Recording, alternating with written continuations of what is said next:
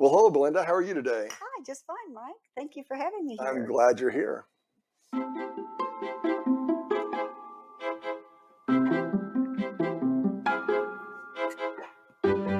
Howdy, and welcome to the Growing the Next Version of You show. My name is Mike Rochelle. I'm a strategic influencer who collects meaningful relationships, actionable philosophies, and methods to help people and organizations refine their purpose for results growth. Every week, I chat with thought leaders as we explore leadership as a mind, body, and spirit, yes, an inside-out experience that helps us grow and make the world a better place. Join me. You've heard Brad. I think 2 weeks from now, Charles Crouch comes. This is Fanny Dunnigan. I did, definitely. Charles is the Navy SEAL that we talked about. Your maiden name was Crouch. He's a relative. Okay. Very good. Well, it's a pleasure to have you here, Belinda. I'm looking forward to getting into our history together because Paul and Michael and Erica and our whole family has been blessed by your activities in the community over the years. I'm going to read your bio, then I'm going to ask you to kind of go into who you are from a mind, body, spirit perspective. We'll talk through some topics that we've already kind of rearranged, but we haven't talked about them because I want it to be a lively conversation. Sure. We're going to then go to the Daughters of the American Revolution. Just found out that you're a great-granddaughter of Davy Crockett. Daniel Boone. Daniel Boone. Sorry. I knew I was going to get it wrong, but that's exciting. So that's the reason for you to stay and listen to the whole show, There you go. to hear that story. So let's go with your bio. So Belinda has been married to David Nikkel for 41 years. She has two daughters, Candace Moody and Courtney Nichols. They have given them two fine son-in-laws, Heath Moody and Robert Nichols, as well as four wonderful grandchildren. Ty Moody, 12, Tatum Moody, 9, Liney Nichols, is that the right name? Lindley, sorry. Nichols, 5, and Colton Nichols, 2. They've lived in Colleyville, Texas for 27 years, where they're a member of the Compass Christian Church. They are lifelong supporters of the University of Oklahoma, and if you're on Facebook with her, you'll know that that's true beyond a shadow of a doubt. Supporting the OU Club of Fort Worth, as well as maintaining our football season tickets. During our retirement years, our focus is now on supporting our grandchildren in their various sporting events. We've become big South Lake Dragon fans. Yeah, that's great. Currently, she's involved with the Colleyville Garden Club and served as president from 2021 to 2022.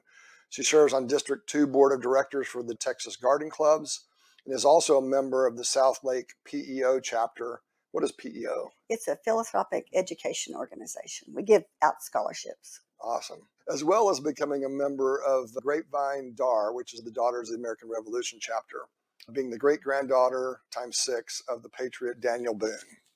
That's awesome. Now, what I didn't say is I'm going to look at your resume too, because that is impressive.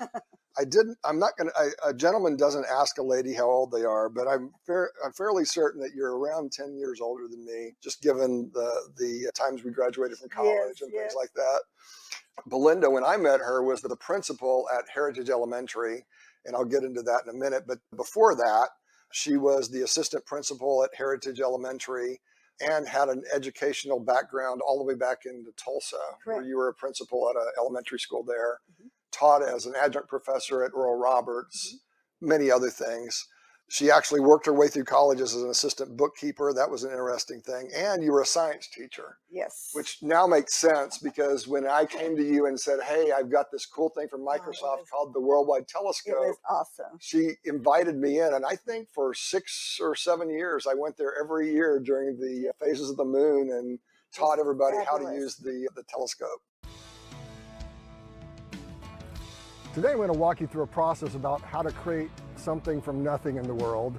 And I'm going to do it with a story from when my wife and I moved from Pasadena, California to Highland Village, Texas back in the year 2000. Prior to that, I had been a divisional CIO at C. Richard Ellis for about 6 years and had the opportunity in Pasadena to use some of the bike trails and things we had there.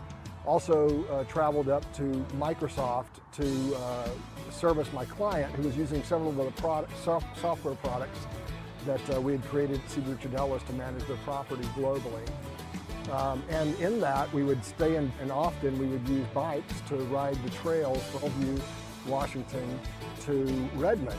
And it was a blast, and I really enjoyed those trails. So when I moved to Dallas, I thought, well, maybe this new neighborhood we're going into would have that. But we did. So started creating this vision of what it would be like to have bike lanes and trails, not only on the city streets, but in the byways and even around the lake. And found some like-minded people at the Highland Village Parks Foundation, and we created the trail system here in Highland Village from year 2000 to about 2010. They're still building trails and things around the city, so it's an ongoing process. But I want to use that as a way to show you how to bring great things into being.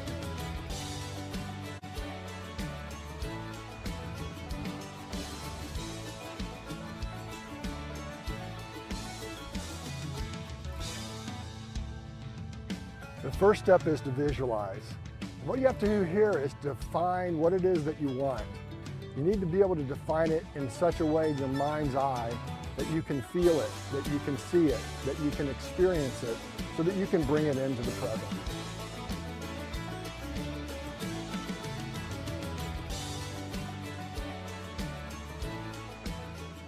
She also is a consummate gatherer of talent in the community, so that's kind of fun. Science instructor at Oklahoma State Department of Education, then Heritage, then Capel Middle School, and then a principal at Heritage. But it didn't stop there. She continued at LASD after she completed her run of 12 years at Heritage as an administrative substitute for LASD for various elementary schools, and also interim director of support staff at LASD. So, and I'm guessing that you're still engaged somehow. It's nice to be asked to come back. Yeah. Even though I've been retired, hard to believe, for 12 years, I've been asked to come back 10 times. That's awesome. So that's awesome. That's very good. Yeah. So, and why? Okay. I'm not going to read all of these. I mean, literally, it's a full page of awards. Now, I asked you to do this on purpose because I love to share people with other people. I had to sweep the dust off of the resume. Oh, my life. I'm going to hit some of the highlights and then we'll go into how I know you. So the highlights are all the way back in 77, you received a Presidential Leadership Award from Washington, D.C., and you were the Oklahoma delegate to D.C. Let's go fast forward. I mean, there's all kinds of commendations from Oklahoma Governor Waters, Board of Directors for District 1 from the OSTA, Oklahoma Science Teachers Association, Union Junior High Teacher of the Year, Principal of the Year, the quarter, and then in 2001, which is around the time that we were looking, Arlene and I were looking to move from California back to Texas. I'm from Houston originally, she's from Puerto Rico, but we wanted to raise kids here. Started looking around, and the thing that was the most interesting for us in this neighborhood was that the elementary school was a U.S. Blue Ribbon school, but it was also an individual honor for you as well as for the school. So, and even as late as 2009, the LASD Administrator of the Year finalist. So there are honors in professional organizations like TASSP, Region X Assistant Principal of the Year, PTA Honorary Life Member of Texas Congress of PTAs. So the list goes on. There's a whole chapter of things from a community service perspective, with many of the places that we talked about, including the president's role at the Colleyville Garden Club. So, wow, a life well spent and still growing and going. And every year when our kids go back as they're graduating at the Heritage Elementary School, Belinda is there.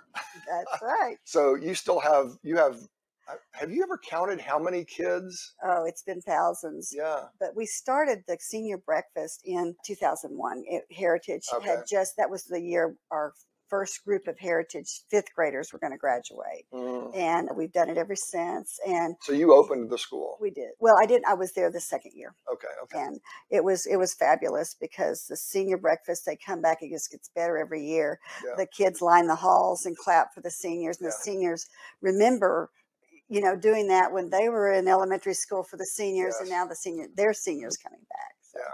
But it'll be weird next year. This is the last year of my fifth graders when I retired. So I won't know anyone after next year. So that's going to be a different thing. Yeah, but there's still my community, brothers and sisters. No pun intended, a heritage there. That's right. That will never really go away. Toby's doing a great job too. Oh, he's fabulous. And has he been there 10 years already? Yes, this is my 11th year of retired, so he's good. He'll surpass me as far as being there's only been 3 principals at Heritage: Mike DeBolt, myself, and Toby. So that's very little turnover in the 20 plus years that Heritage has been a school. Very good. 25 years now. So the targeting of this particular neighborhood because of the schools was important to us, and we actually bought property in Copper Canyon for our retirement because we want to stay in this community. Exactly. And Erica still has 3 more years. That's right. So we didn't want to take her out. No. But that's really because of you.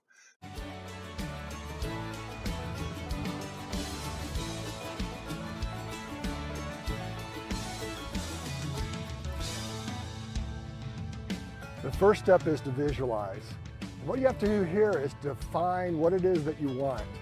You need to be able to define it in such a way in your mind's eye that you can feel it, that you can see it, that you can experience it, so that you can bring it into the present.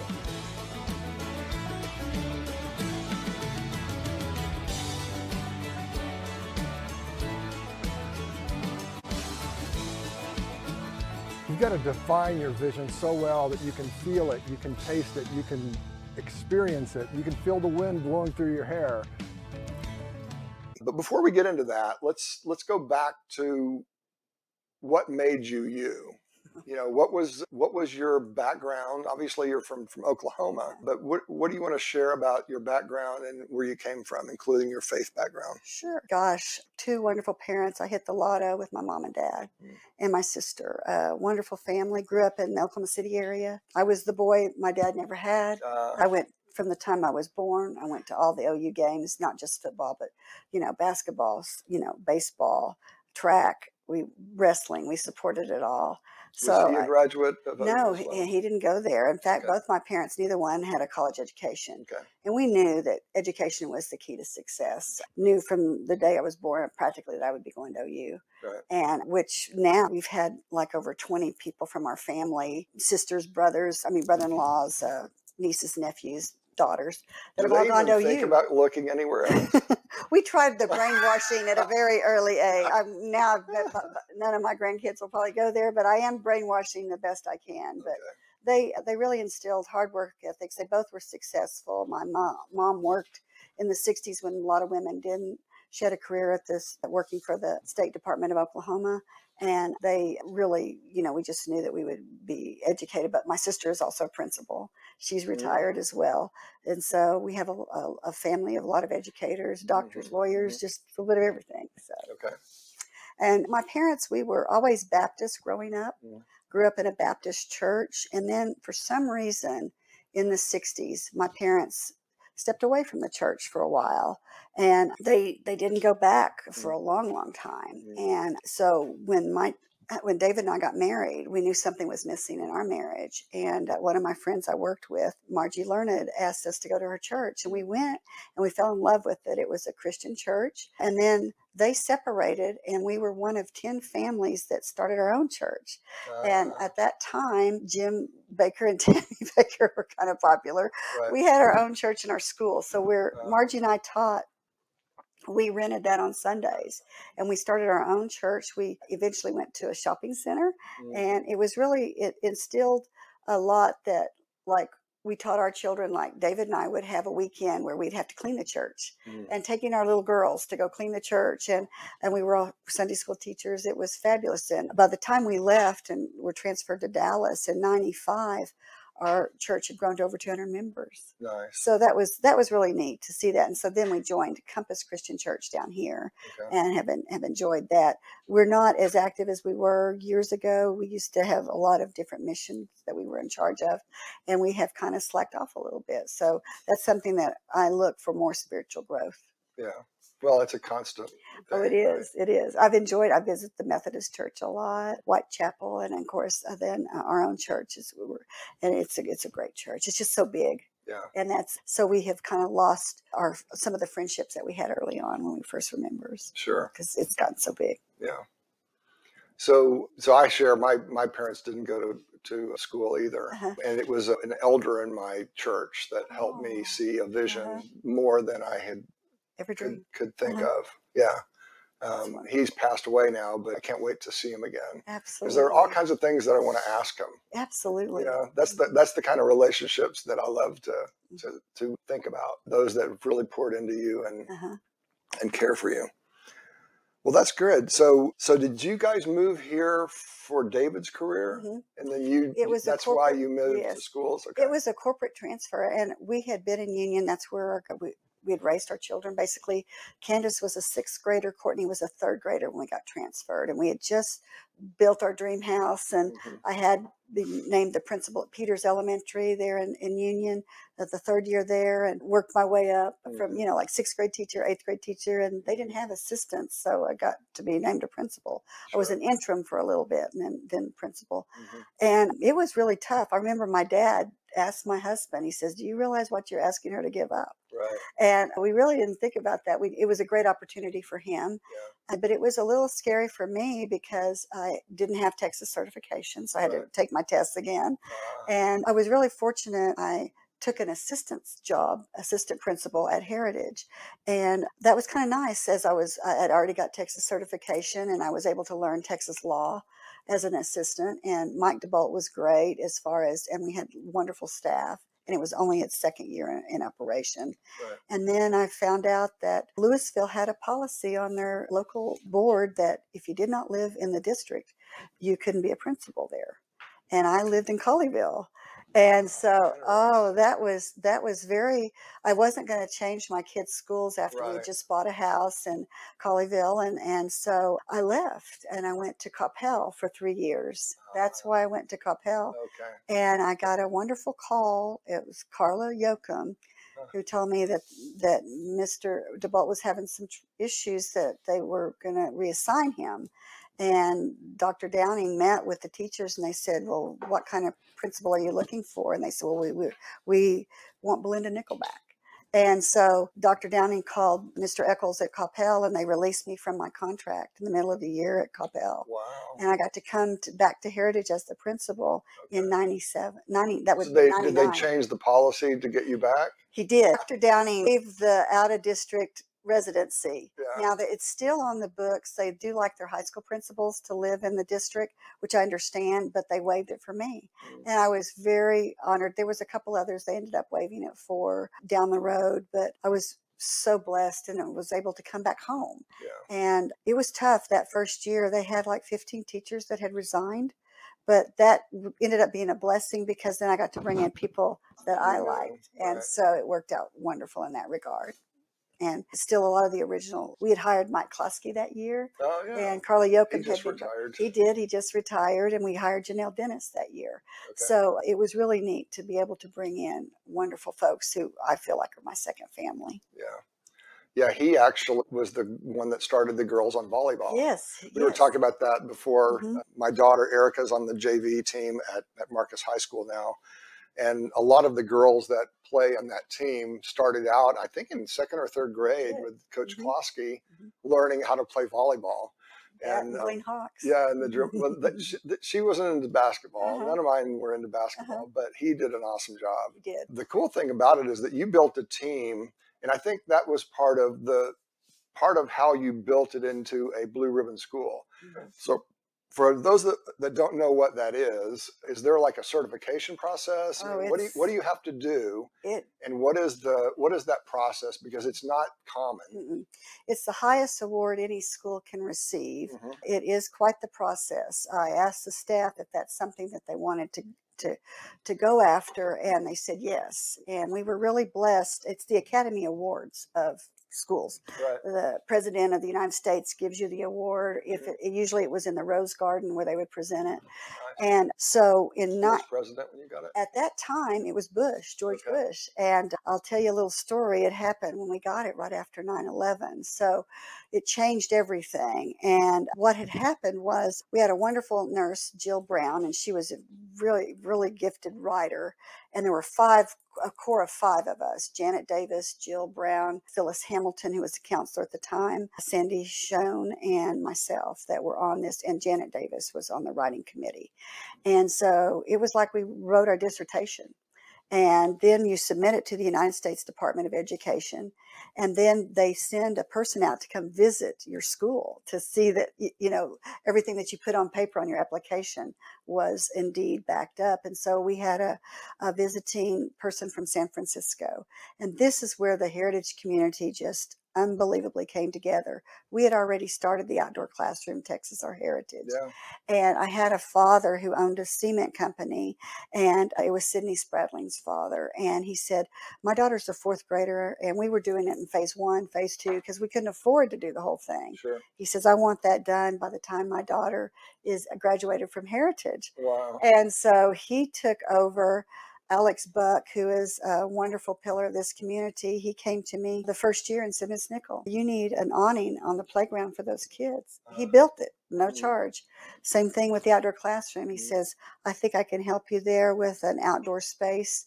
And he built the awning out in the outdoor classroom, got all the permits, and he took care of everything. And we would work on weekends to get that outdoor classroom ready, and it was made us very unique. And even my husband, we were out there they would take cinder blocks and they made the outdoor seating, and they would put flagstone around it. And it's an award-winning, it's the ultimate outdoor classroom. But so the man from California who came and visited couldn't believe that we had all this. But the community, again, all working together. I remember the moms, one was a decorator, and she kind of spruced up our office for us for the visit. And we kept it that way, of course. And then when we won the award, again, the heritage community, unbelievable. Usually it would be the principal and the assistant principal and maybe the chief writer would go to DC for the ceremony.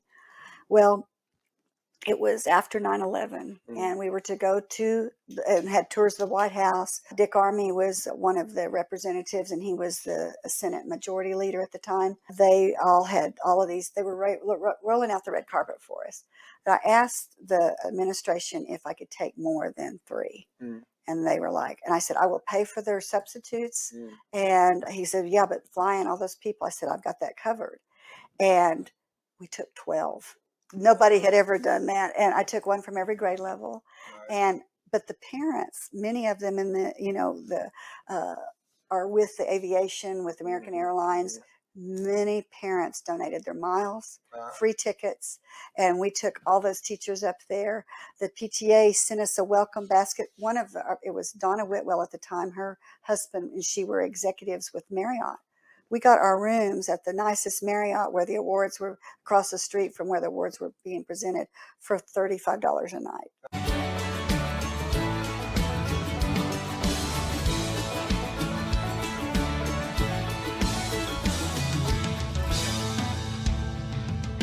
The first step is to visualize. What you have to do here is define what it is that you want. You need to be able to define it in such a way in your mind's eye that you can feel it, that you can see it, that you can experience it, so that you can bring it into the present.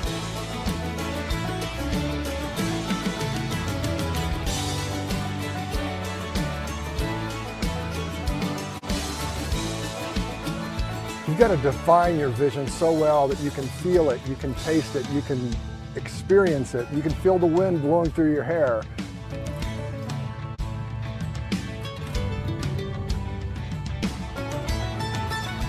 As you get clarity on your vision, you need to start articulating what it is that you want to do and sharing that feeling and that vision with others to see if there's anybody out there that shares it. In our case, it was the city government, but we had a Parks Foundation that had already started planning several years before I got involved. This so everybody had nice rooms, and the PTA had welcome baskets for us when we got there. It was very, very special. And after Janet Davis and I were on the same flight, and we flew in and we went straight to the Pentagon, and you could see where it had been bombed. I mean, where the plane had crashed. It was unbelievable. And then it was just very surreal. So that changed a lot. So George Bush, they canceled all the White House tours from there on. So we didn't get to have it in the Rose Garden. So they did it at the Hilton. And Mrs. Bush came. She was an educator, a librarian, and she gave us the award. But it was very special. We rented a limousine. We took tours, and we had a dinner on the Potomac. It was just a very, very special time for all of us. We accepted that award on behalf of everybody. And so even though you can reapply from like every 5 years, once you're a U.S. Blue Ribbon School, you're always a Blue Ribbon School in my book. It was one of our best accomplishments. So then what curricula-wise or standards of excellence, what are the categories that you have to? They look at your percentage of passing rates, even with minorities, with everything. So it's outcomes. It is outcomes based, as well as what you're offering your students, like, extracurricular activities. They look at that. Of course, we had a lot of things that the kids could be involved in, from dribbling hawks to the outdoor classroom to Cub Scouts. It was everything. So they looked at some of that, basically how well-rounded you are, and retention rate of your teachers. They looked at everything. They looked at also your experience across the board of your teachers, and the classroom ratio from student to teacher. Looked at many, many factors. And so we had many, many files that he was going through, looking at things, and then he writes his recommendation if we should receive the honor or not. So that's how we got there. Very cool. Well, as I said at the beginning, we chose because of that award, but then the actual experience was phenomenal. Super. I mean, my oldest just graduated from Baylor with a microbiology degree. I love it. So he's on his path to getting a PhD.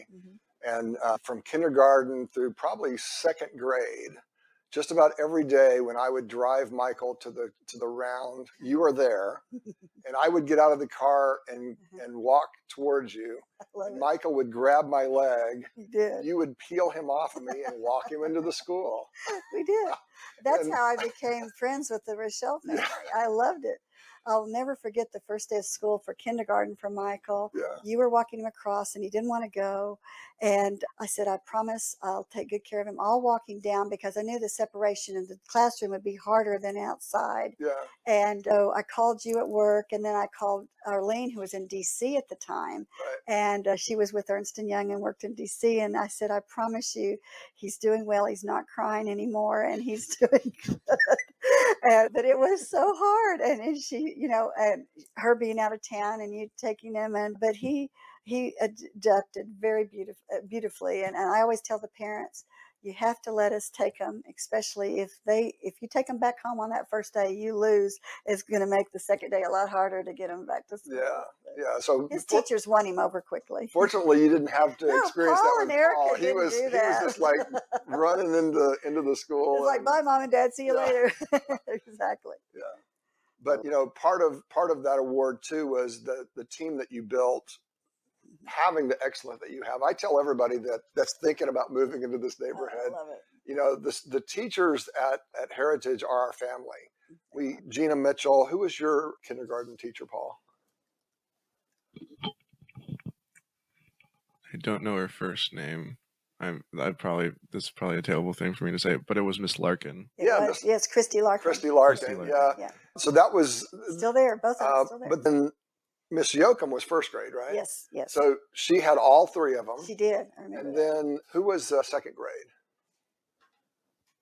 She is not there anymore for me, but I had Miss Hicks. Yes. Miss Hicks. Miss Okay. Hicks. Lindsay okay. Hicks. So then third grade was. We all had Betty Jackson. Miss Jackson. She's one of my best friends. Jammin' Jackson herself. Jammin' Jackson. Jammin' Jackson. Yeah. I couldn't wait to hire her. And, she retired from Oklahoma. I know. That was amazing. Yeah. So the thing about it is that it's like a private school in a public school setting from a quality perspective. Yes, it is. And with all the parents involved and everything, it was just a fabulous starting point for our kids. And I think for everybody that's involved. And so we're biased because we're a part of the family, right? But that's a big part of community. And the way that Arlene and I have always looked at it, and I know that this wasn't the experience that you had with all parents, was that we were partners with you in the education of our children. And so it was a great pleasure. So how do you find staff that have that kind of heart too? Because it's not just a job. I mean, it is a calling, right? For the level of teacher that you were able to get there. And many of them completed their entire process and have retired. Well, it is tough. And one of the things that I did is I always ask each grade level to have at least 2 people, or if the whole grade level could come and sit in on the interviews. And that way they could kind of tell right away if that person clicked with their team. Right. And that was one of the best things that we did. We asked a lot of different types of questions, even, looking for their empathy, looking for, of course, their knowledge in the subject matter, but a caring. We really wanted to see if they cared for students and not just looked at it as a job. And, that was probably the key ingredient. We had very little turnover from year to year. The hardest thing that I would have to do sometimes, if we didn't have the numbers to make the enrollment for each section, I would have to move a teacher to another grade level, or worst case scenario, another school in Louisville. But, basically it was working together as a team, and I made sure that everybody had the same buy-in. Yeah. So one of the other things, I think, because of the PTA is very involved. Oh, extremely. I don't know what their budget is, but it's extraordinary. Oh, it is. It was. And they drive a lot of things. And that happened in middle school and again in high school too, here at LISD. We're in a fairly affluent neighborhood, right? So you have had experiences where you're not in those neighborhoods. That's correct. So what is the difference? And then I'm going to tell you some experiences that I've had. You were part and parcel in getting me into those experiences, but answer that. How is it different, and what does an educator have to do differently in that situation? Well, a lot of it, what I saw when I was in a school that had different demographics, they seemed to be a little bit more appreciative as far as, we appreciate everything you're doing for our children, and usually always supportive. Not always, but most of the time. In a high socioeconomic area, oftentimes it's like, you got to do more. And then in kindergarten, I always would tell my kindergarten teachers, like Miss Mitchell and Miss Larkin, and that, you have the hardest job, because you're going to be the bearer of bad news to that parent that doesn't think that thinks that their child is the most gifted child in the world. And they're all gifted. They just open up their packages at different times. It's just that they might not be on level, and they had a hard time doing that, because a lot of the expectations are so high, which is great with a high socioeconomic area. And like what I always told my teachers and the parents is that we would want the best for our students, for our own kids. And therefore you just make sure that you give them your best. If you have to be a sage on the stage, do it, whatever it takes. But usually I always had parent support. I remember one time, and I won't use names, but it's different sometimes how parents react to discipline. Oftentimes in a low socio area, they'll say, "Oh yeah, they did that at home." You lower the the beam on them and give them the worst punishment you can.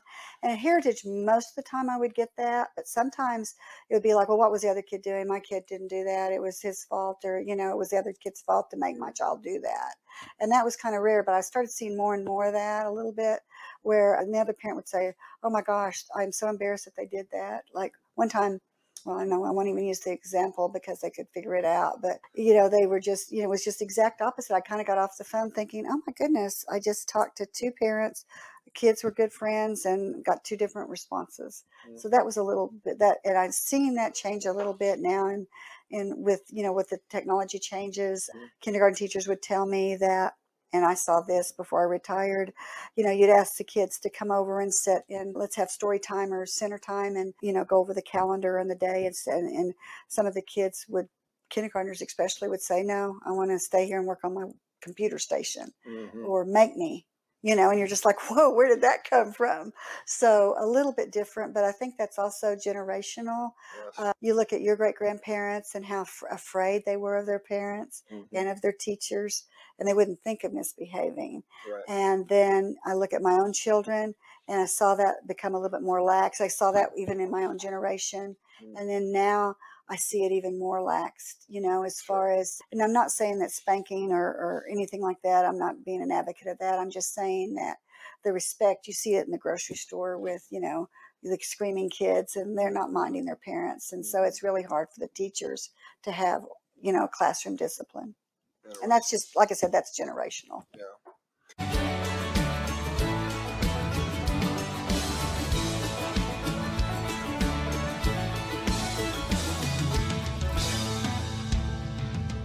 The first step is to visualize. What you have to do here is define what it is that you want. You need to be able to define it in such a way in your mind's eye that you can feel it, that you can see it, that you can experience it, so that you can bring it into the present.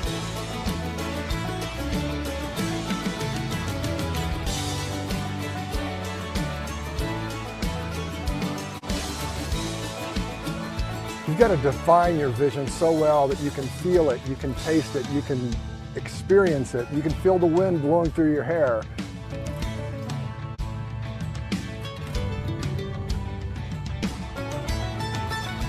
As you get clarity on your vision, you need to start articulating what it is that you want to do and sharing that feeling and that vision with others to see if there's anybody out there that shares it. In our case, it was the city government, but we had a Parks Foundation that had already started planning several years before I got involved.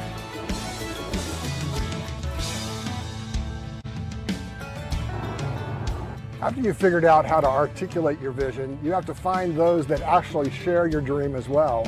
A lot of times, in our case, the director of the Parks Department was a great ally in not only packaging and getting the ideas into a format that they could be funded by both the local city and the federal government, but had experience in doing that. So she was a wonderful blessing to us. Her name was Rhoda Savage.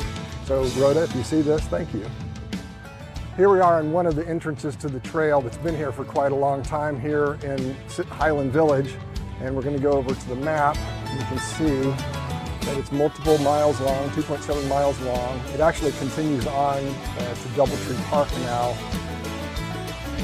So, and that's interesting. So what do you think? And part of what I'm doing with Leadership In and with the growing program that we're on is trying to model potentially conversation, dialogue, Absolutely. right? Now, and I've said this with multiple guests, I don't have a lot that I don't think that you and I would disagree on. Uh-huh. Hopefully we'll find something so that we can have a real dialogue. Have a little debate. Yes, exactly. But, so with what you're telling me, I have seen that too. It's not the tack that we took, because we would take the teacher side 95% of the time, because we know our kids quite well. right, Paul? So, but it's not, and what I mean by side is that we're working to the education of a young mind to become a more mature, disciplined, productive mind. Exactly. Right? And so that's a partnership that you have. It's interesting that sometimes that's not and I have a different perspective, because I came from a low socioeconomic status too, right? And so I have aspirations to grow, not just for myself, but my kids can grow to do things more than I did, sort of like what you did and what you're doing for your kids, right? I mean, that's the way that it should be. And it is. So then if that doesn't exist though, right? How do we kind of reinstill that kind of thinking? Because I think I put it in here, a thriving community has many legs: parents and citizens. And I said citizens on purpose, because we can talk about that. Faith community, schools, chambers and associations. Your associations, I'm in associations. What am I missing? Are there other components to that stool that grows a beautiful mind, a thriving citizen who is a giver, right? And what's missing today? You and I have talked a little bit about this. It's the kindness and the love, and I just and I wouldn't expect everybody to love their principal or to love their teachers, or I'm not talking about that. They could tell we cared for the kids, even my most worst, my frequent flyers, so to speak. Yeah. I hear from them as much as I do my stellar students. Well, you got to know them because I got to know them very well. Exactly. And you could always kind of see sometimes where they might have been missing something at home, or even some had very loving parents and they still had problems. Right. But I think a lot of it, I mean, it's nature and nurture. Yeah, exactly. I think it's both, because it's trust too. I mean, you and I we could read the newspaper and pretty much know that everything that we read was pretty accurate with the AP releases, et cetera. And now you're like, nobody trusts even the media. Nobody trusts. I don't even listen to it. Exactly. And so it's the whole, the world has changed in that regard too. And it's not just the technology aspect either. I have seen that be a factor, even with my own grandkids. I see them giving kids the iPad to keep them quiet or to entertain them, and I'm like, okay, guys, no more screen time, and I see where you use it too. And so the dialogue is different. I used to call it floor time, where parents would sit on the floor and play with their kids. Right. And help them with their vocabulary, and kids would color and write. Right. And now you look at their handwriting and it's hardly legible, but they say, oh, well, they're going to be using they don't even computer. teach. They don't take grades on it anymore. Yeah, and so that's sad. And spelling's another thing that's gone by the wayside a little bit because of the autocorrect and spell check and everything. So I personally appreciate that. Me too, because I'm not a phonetic reader. So I went to a Catholic school for a little bit growing up. It was, my parents needed it for the daycare, and they were kind of ahead of their time in the 60s. You could drop your kids off and then pick them up after work. And so we had Catholicism instead of phonics. So I have very poor phonetic skills. So I'm grateful for spell check as well. Yeah. But I wish there was just one thing that I could say, this is the reason why. I really can't say. There's just a plethora of things. I mean, church, a lot of people don't go to church anymore. And I'm not saying that that's, the answer, but I think the trust level and just people being mean to one another. I look at these campaigns, and I actually took my landline out because I was so tired of all of the solicitation, the robocalls, etc. And I look at the mudslinging of the campaigns. I'm like, well, who do you believe? That has all changed considerably.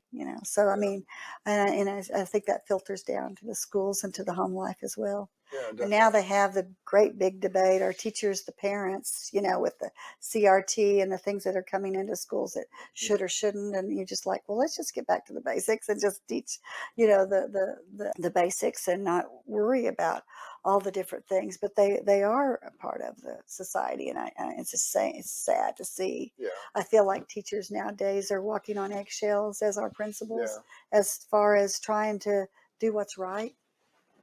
And then you throw in the gun control and everything else. That's very scary.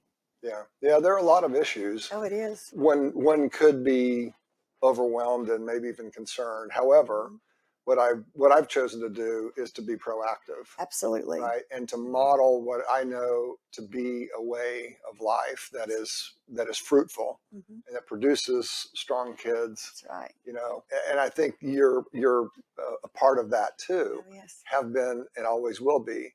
So history is actually an interesting way I want to stay positive, right? So I'm searching for language to use here. I know, and I choose to be happy. I did a deep study on CRT, and I know what its roots are. Right. Before it was race theory, it was just critical theory. Right. Right. And it's bad. It's not good. It's Marxist in its roots. But instead of directly trying to contradict it, let's go to like what you're doing with the Daughters of the American Revolution. Go and celebrate the history that made us great. Right. Right. I've done leadership development classes for 23 years. And the school that I went to learn was led by a gentleman named Dick Dooley. He lives in Cape Cod, so hello, Dick. And he's been retired for many years now. But he was friends with Mortimer Adler, who was at Chicago. He was an IT, what we call a chief information officer, before they called them that, for banks in Chicago. So he knew Adler from the school in Chicago. He went to the Aspen Institute, which was kind of a think tank, kind of advanced learning kind of a thing, and then created this leadership forum that I continue to do. Love it. A little bit different than we did before, because technology has changed and people have changed. We can't spend 2 or 3 days away not thinking about work anymore. That's you true. have to do it in smaller bites, stuff like that. But the philosophy is sound, and a lot of what his program was developed on was the great books. Oh. So the book that we started out with was How to Read a Book by Mortimer Adler, which introduces syntopical learning, which is where you actually will read at an analytical level, which is the 4th level of reading, 3 or 4 books of the masters of a particular topic, and then you synthesize what their questions are. That's the syntopical. And then you got the application. and then you put the application, and then that's where you, as the learner, then get to translate and say, well, let's add this to it, right? And then it becomes your topic. Lots of synthesizing. It's a beautiful thing. So that's kind of how leadership is, and it's a very personal thing. So everybody has to go through those kinds of learnings. But I moved from the great books and the great ideas to virtues primarily because it's older. True. Right. But before we go on to that, let's talk about the great books. Right. So the Western civilization has made possible the advances that we as a society have seen. Right. So with all the problems that we're having, we still have a legacy. That's true. A heritage. That's right. Of beauty and of growth. And there's junk all along the way. Well, that's kind of how humanity has always been. That's true. Right. So, but then the virtues gives you a way to have a conversation beyond faiths, beyond culture, because all people groups eventually get down to love is a great thing, right? Compassion is a way to be joyful and happy and all of those kinds of things. So a lot of the things that our Constitution were built on were sort of at the pinnacle at the time of all of that learning through all of civilization for all time. And those myths became codified. And so there's a beauty in the way that it's created. It's messy, right? It is. Politics is nasty. It is. And if you go to the 1800s, they were nasty with each other too. Oh, they were. Right? They were. And I was in D.C. I spent 3 months on the Hill after Watergate. And so, believe me, so what were you doing there? I don't like to use the word intern, because, but I was an intern. So it was part of that presidential leadership. We stayed at Marymount College, and we had delegates from all over the United States. And so we had classes on leadership as well as assigned to your state senators. And so it was quite the experience, and That's awesome. It was something that I cherish. I did the Motorola leadership. I've done a lot of the different leadership. Of course, we both talked about the 7 habits, but and I look at the kids, because, like you said, the emotional aspect of a child's growth is so vital. I mean, and you think of the physical needs, and look at so many kids whose physical needs are not met, where they come to school hungry, and then the schools are now feeding kids breakfast and lunch. Right. And we even send backpacks home with food on weekends. And were we doing that at Heritage? We were. And see, I was oblivious to that. We had a small percentage, but we gave scholarships for Camp Klassen to anybody, like somebody might have lost their job or something and couldn't afford the tuition. But we also helped other schools in Louisville, and that's the beauty of Louisville, is because it is diversified with lots of different socioeconomic areas and students that have needs. We would give we give books to Central every year. We give scholarships also to other schools for Camp Klassen or even for book supplies. And our PTA was very discreet about handling that. They would come to me sometimes and say, who can't afford their book supplies? And, because those, especially some of those supplies the kits that you order at the beginning of school, some of them, we tried to keep them down, but some of them, they were in the 80s. $80 I worth. know that. And when you've got 3 children and you're buying school supplies and you're getting $100 practically every pack, that's $300. Right. And so oftentimes I would just give them some names I know that this family has had some hardships or whatever, recent divorce and no income on certain things. So we tried to be very discreet about that, but always aware.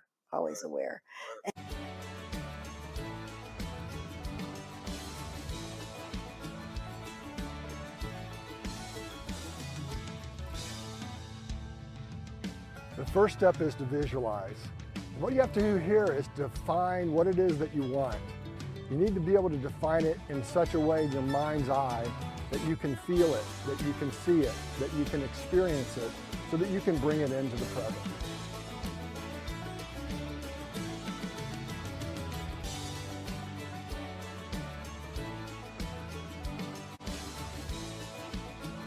You've got to define your vision so well that you can feel it, you can taste it, you can experience it, you can feel the wind blowing through your hair.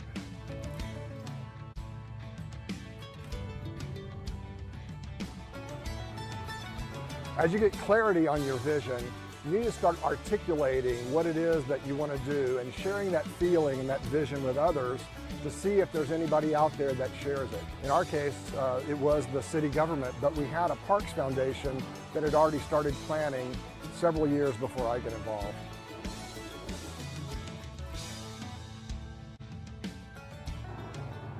After you've figured out how to articulate your vision, you have to find those that actually share your dream as well.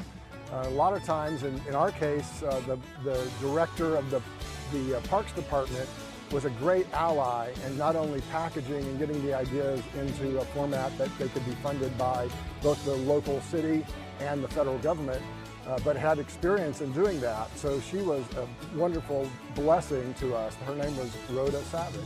So Rhoda, if you see this, thank you.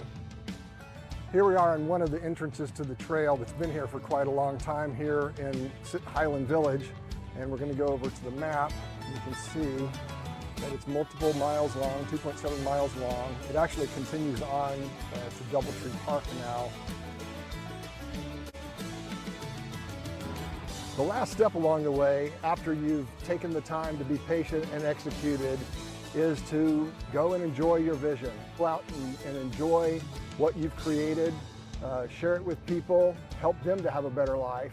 After you've then enjoyed it, then it's time to rinse and repeat, and that is to learn and change and grow and vision a new vision, dream a new dream, create something new, and continue the cycle of learning throughout life. So I hope that this series has been interesting to you. It is free of charge on Leadership In as a micro class, and I hope that it's been both entertaining and enjoyable to you, and that you go out and create something new today. Thanks, and have a great day. Bye-bye.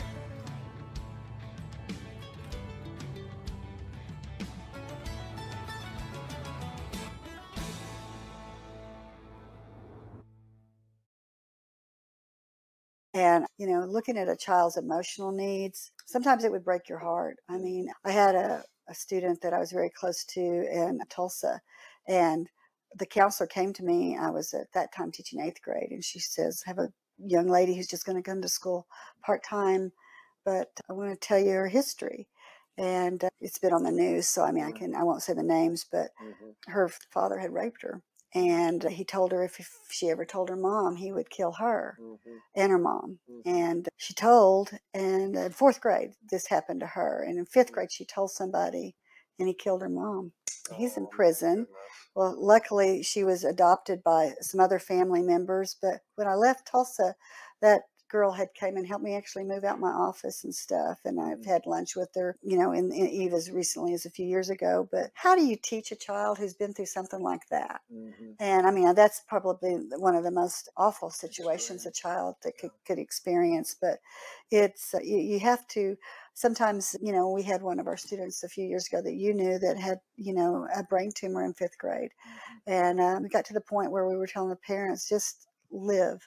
Don't even worry about going to school in 6th grade. I mean, it was just one of those things where you look at what's more important. And so, I mean, every child has a different story, but you have to, I think if you don't have educators that are empathetic about what's going on in that child's life, you need to know. Yeah. So, and from that perspective, among all these different groups, then you're a connector that kind of helps coordinate help to those that need it. Oh, yes. I look at, for, any educator that has a heart and caring nature. I mean, like I said, we always said that Heritage felt like family, and we still feel that way. I mean, Toby's good about calling me if somebody's lost a parent or whatever. And I know when I lost, that was one of the reasons I retired so early. I probably made a mistake of retiring too early because I love my job and I had a great school, great community, great teachers. My mom died of cancer and she died quickly. And in Oklahoma City, I still had like 12 teachers who took off, and Betty Jackson sang at the funeral, but drove up to Oklahoma City for the day and back for the funeral. Did the same thing 88 days later when I lost my dad. And by losing both of your parents who you love dearly so quickly, I just thought, well, there's more to life. I don't want to die at my job, and I might as well live. And I had a grandson that was just born. And so that was one of the reasons why I retired and I did help his first year of life with them a lot. But it was important. But, you just kind of look at the overall picture and what's most important in life. But I did really look for teachers that cared about students. And we did Me in the Bags. This is so crazy, but I did this even in middle school at Union.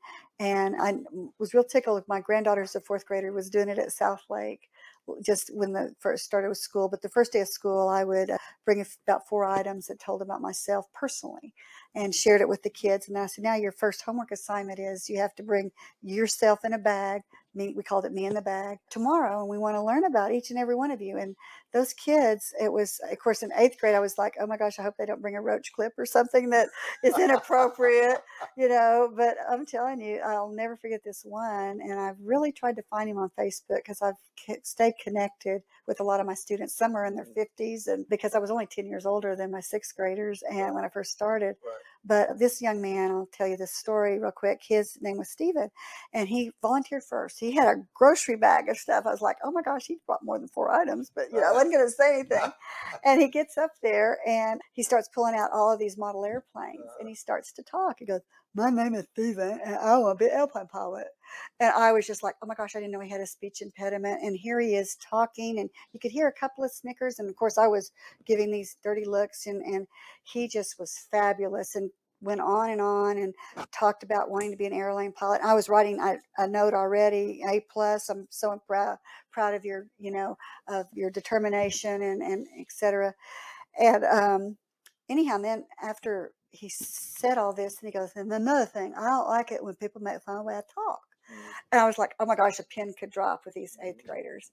And he went on to say that he had been born deaf and that he had a cochlea transplant. He'd had 11 surgeries. He was only 13, and he'd had 11 surgeries in his life, major surgeries on his ears and his hearing. And it was just amazing. And I was just so proud of him telling the class, and we were like a family and really close. And about 2 months later, of course, this was a real junior high. There was some 9th grade boys, and they were walking behind Stephen, and they were in their letter jackets. And Stephen played football. He was a big boy too, and they're going making fun. And this little girl, I'm friends with her on Facebook. I just admired her so much. Her name's Jessica. She went up to those 9th grade boys and said, "Look, don't you make fun of Stephen. He has had 11 surgeries in his life. He was born that way." And I mean, she just gave him the right act. And I was about to intervene because it was a form of bullying. And boy, that girl took care of it. But I just share that story because it shows that when you're close, and it's like when teachers greet every child coming in the door, you're welcome and you're wanted to be there, and they know that. I had a 6th grader one time, he lives in New York City now, and he came up to me, he says, Miss Nikkel, you really like your job, don't you? And I said, yes, I sure do, Keith. And he goes, well, I knew you did because Mrs. So-and-so I had last year, she did not like her job. And I mean, that was a 5th grader with his insight, but they have to know that you want to be there and that you love them, and that maybe not love, but you care for them. Definitely. So I didn't need to go on that. So. No, it's all good. So I'm welling up with pride for what you are and what you do, but I also love that myself, right? So when I basically go through life, and as the kids go through different places, then I put myself in where they're going to be. Absolutely. Right? Like with Cub Scouts when we were there at Heritage, and then at Crossroads Bible Church, I was doing music, so it was the worship for the kids. Right. And one of the ladies that was there said, the difference between what you do and what most other people is that you actually expect them to learn how to sing. Exactly. And I'm like, well, yeah, because everybody can learn how to sing. It's like you can teach them parts and they can actually do it. You did it. I mean, it was great. And there we had a phenomenal musical program. I can't remember the name of the guy anymore, but we had all kinds of students who were playing drums or keyboards or bass or whatever. So when I would show up as the leader, I would have my music, and I never knew who I was going to get. Wow. Right. So you had to get that going, and then the kids would come in. It was a blast. I love it. But that expectation of excellence is the thing I think that makes a difference. And then if you believe in each child that they can do it, or young adult or adult, that and seeing them get it is the thing then that drives us, right? Oh yeah. And I asked that of my teachers in some of our service, staff development. Is one time I asked them, write down all the teachers who made an impact in your life. And boy, it's usually the common thread is that they believed in me. They saw something in me that nobody else saw, just like that elder. Or that I didn't even know I had. Like that elder saw in you. And I remember when I was at this Catholic school, I went in the middle of the year. I came from public to private, and they were an all-day kindergarten, and I was just a half a day. They were already reading. And I was put on an Academy Award performance to Sister Jude that I didn't feel good when they were starting to read, and she would let me go lay down on a cot. And that mean old principal, Sister Bernadette, would say, Belinda, you're not sick. You get it back in there and you learn to read. She knew what I was doing. And I was grateful for that. But I remember very, very shy and wouldn't talk. And like I said, I was intimidated that they were further ahead of me. I caught up in first grade. It was no big deal. But then they asked me to be in their play. The only first grader, I got to be the little angel. And they saw something in me that nobody else saw. Because like I said, I was very shy. It was a new school. And they did that. And I think that and they even for kindergarten, I was the MC, which was crazy because I was so quiet. But I don't know if it was mine, because I could use big words or something in kindergarten, but my parents kept a little speech and I had to memorize it. Welcome, ladies and gentlemen. It was crazy. But so I am always grateful for those teachers who saw something in me.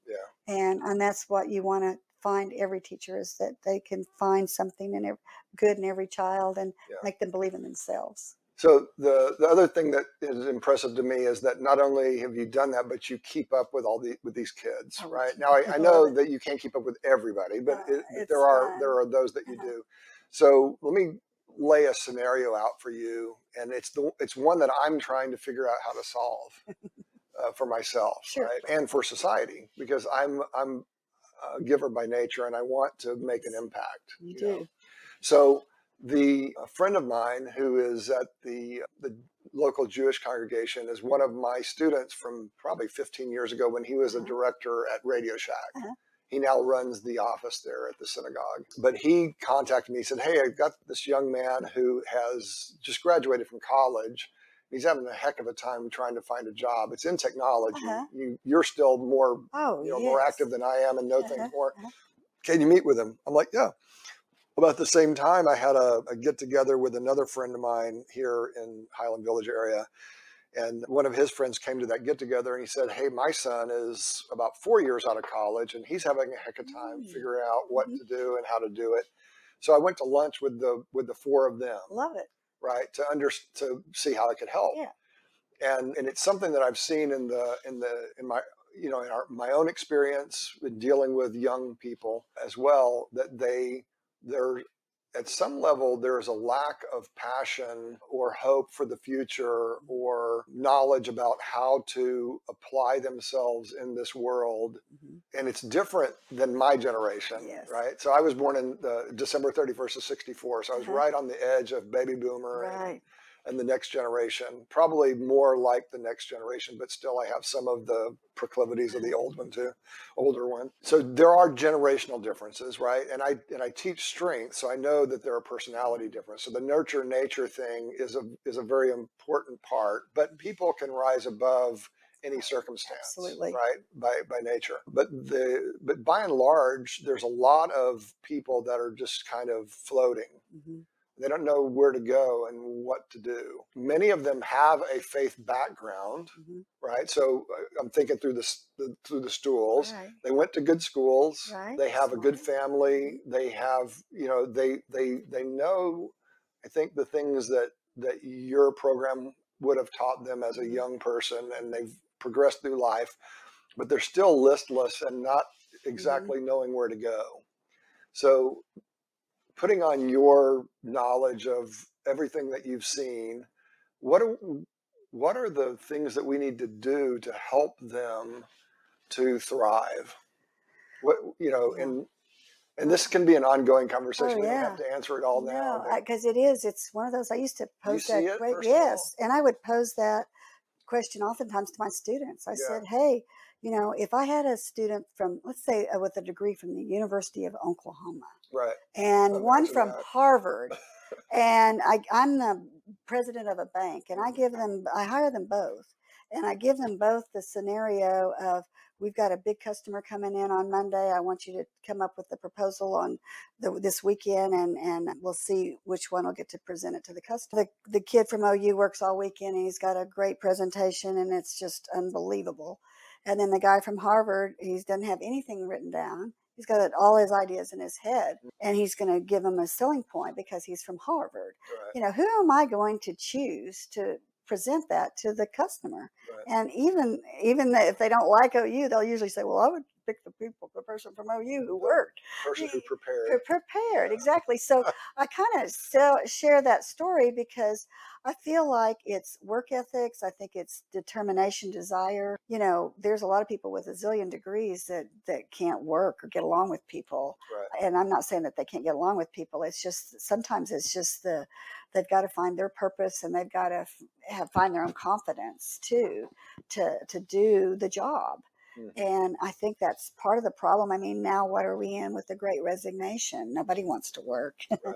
and that seems to be generational. It is generational. And I think that it's also, like I said, they've got to have that desire, put the fire under them. And I mean, Betty Jackson's a good example. A lot of people didn't want to look at Betty, and our district at that time were allowing me to go up to Oklahoma, and I would recruit at job fairs. And that's how I found Joyce Hines and Betty Jackson. Okay. They had retired from the Oklahoma system, and they wanted to go down to Texas because, for one thing, you could just work for 5 years, and they had grandkids down here, and you could be, at that time, you only had to work 5 years to be vested. Now it's 10.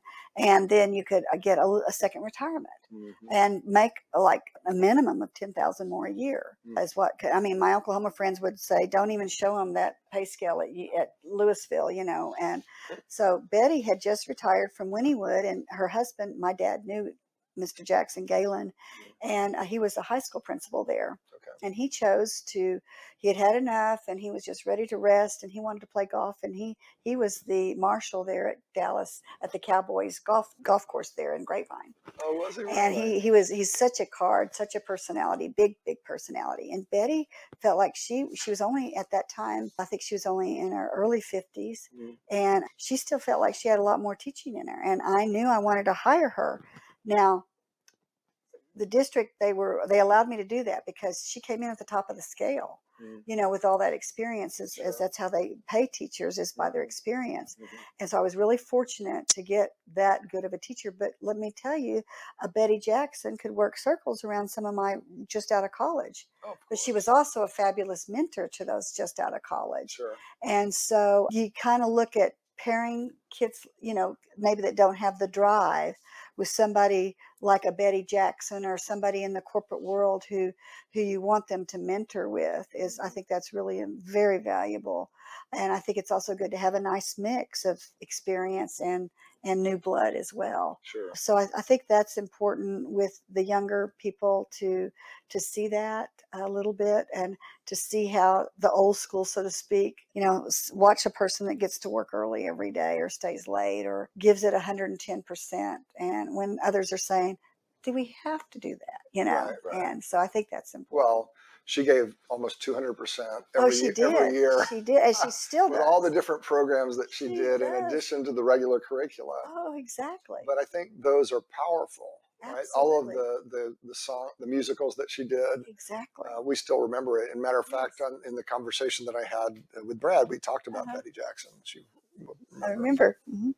Yeah.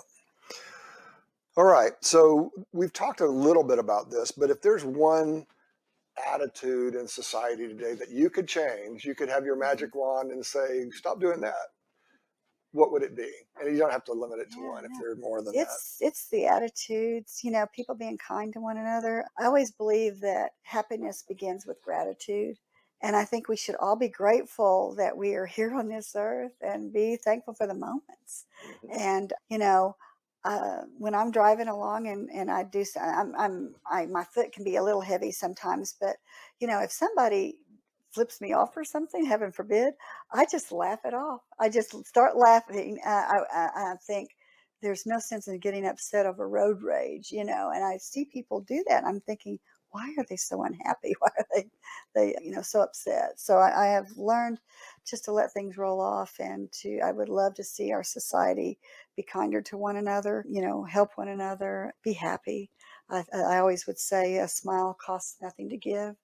And usually when you smile at somebody, they'll smile back. I know we've talked about travels, and I made it a game when I was in Russia to smile and see if I could get a smile back. And they're just so gloomy. And I'm just like, finally, I was talking to my friend. I said, I can't get anybody to smile. And this one lady, we were going up an escalator the other way, and I think she understood enough English, and she smiled back because I think she knew what I was trying to do, you know. But when you go to Thailand and everybody's just so smiling and thankful, and so it is a society issue too. Sure. Well, even here, I mean, when we moved back to Texas from California, we were blown away, literally, by the people in the convenience stores that would say hello as you walked in. So friendly. Happy to see you. And Exactly. You hear it all the time from the north and from the west. They're like, that's one of the things that David and I always liked about Oklahoma and Texas. Those are two of the states we wanted to raise our children in.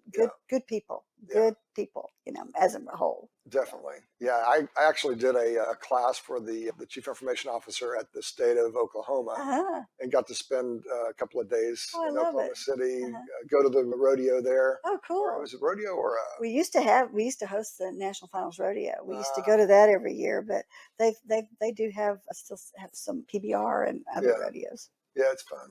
I like going there. And the new river walk that they created. It's fabulous. Pretty phenomenal. And that's what I'm really proud of.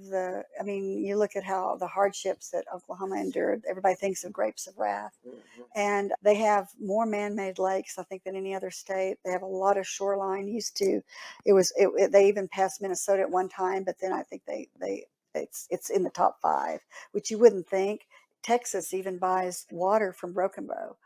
Which is crazy, but that's one of the reservoirs. But it's just, I'm proud of the leadership, because in Oklahoma City, when I was growing up, Tulsa was really passing it as far as progressiveness. They always compared Tulsa to Dallas and Oklahoma City to Fort Worth.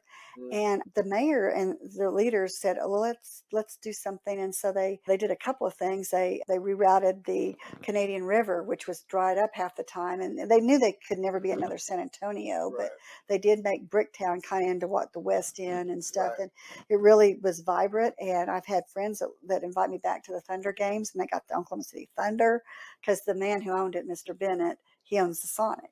Owns Sonic. Got it. At drive-in, and it's corporates in Oklahoma City. He owned the Seattle Sonics, and the story is he wanted Oklahoma City to have a basketball team, a professional, because Oklahoma doesn't have a professional anything. And so, anyway, at that time it was Katrina, and the New Orleans Saints, not the Saints, but the Jazz, they couldn't play in New Orleans, so they allowed them to go to Oklahoma City, and they showed that Oklahoma City could fill the arena in a minute. They had some of the highest attendance rates. So they allowed him to bring his team, the Seattle Sonics, to Oklahoma City. Well, they wouldn't let him keep the name Sonic, which was, of course, his Sonic drive-in. And so, anyhow, they did choose the Thunder, but he still is the owner. But it's a cool story, and it's just one of those, again, of perseverance and of seeing, it's like I said, seeing Oklahoma City be vibrant is and loving your hometown awesome. And absolutely doing something with it. Exactly. That's awesome. So I think we've gone through some really exciting conversation. Thank you very much for that. I'm going to read the introduction of who the Daughters of the American Revolution is, and then just ask you about what your involvement with it is, and why you think it's important for people to look at our history and that kind of thing. So, Who are we? The Daughters of the Revolution was founded in 1890 and headquartered in Washington, D.C. as a nonprofit, non-political volunteer women's services organization dedicated to promoting patriotism, preserving American history, and securing America's future through better education for children.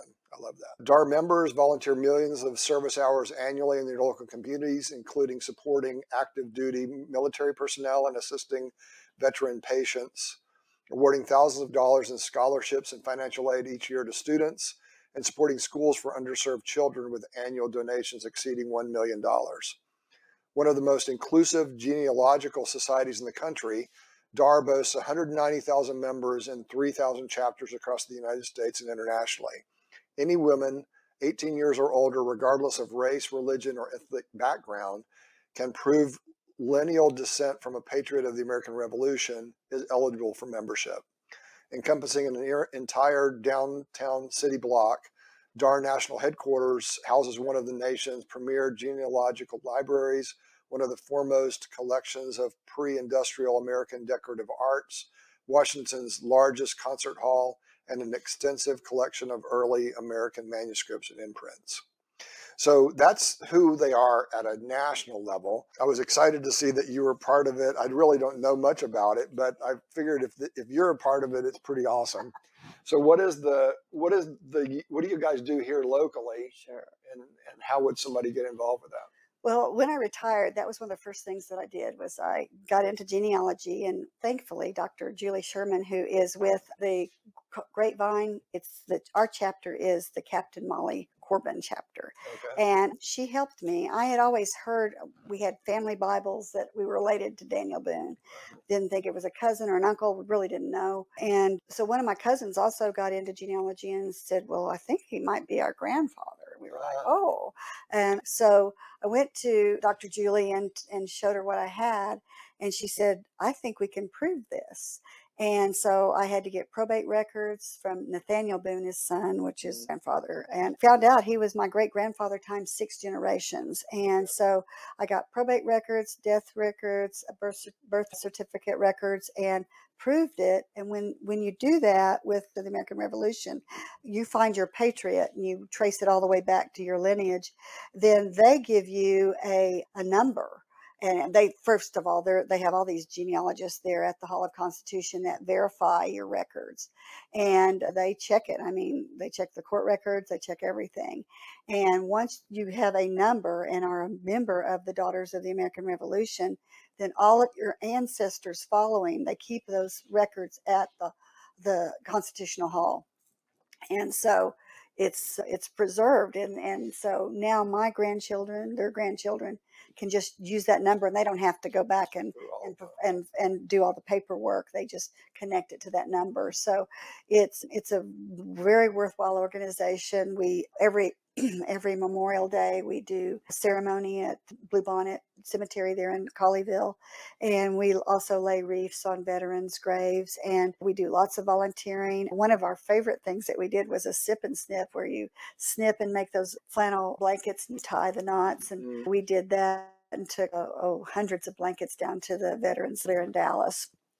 And we go into schools and teach them about patriots and, of course, the scholarships. But it's a very worthwhile organization. We give care packages to our firemen in our cities that, do so much for us. And it's a very worthwhile organization. I need to be more involved. We always send a nice delegation to D.C. every year, and they wear all of these badges with all these buttons and stuff, and I'm not as involved as some of the people in my chapter, so I have a long way to go, and I'm still learning, but it's a very, very worthwhile organization.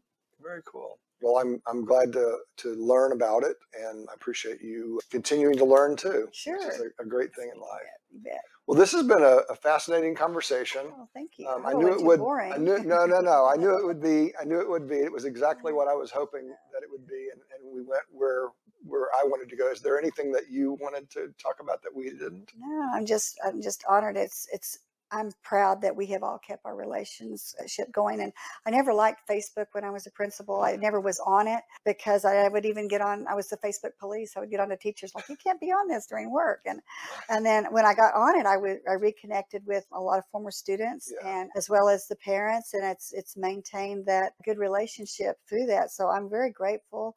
I love keeping up with my students and where all they went. And I've tried to go to several of their graduations. And we had Miss Jackson's granddaughter just got her acceptance into OU. And so we had to get together and welcome and you know, it was a little welcome box. And of course we had to have signs, and Betty made signs.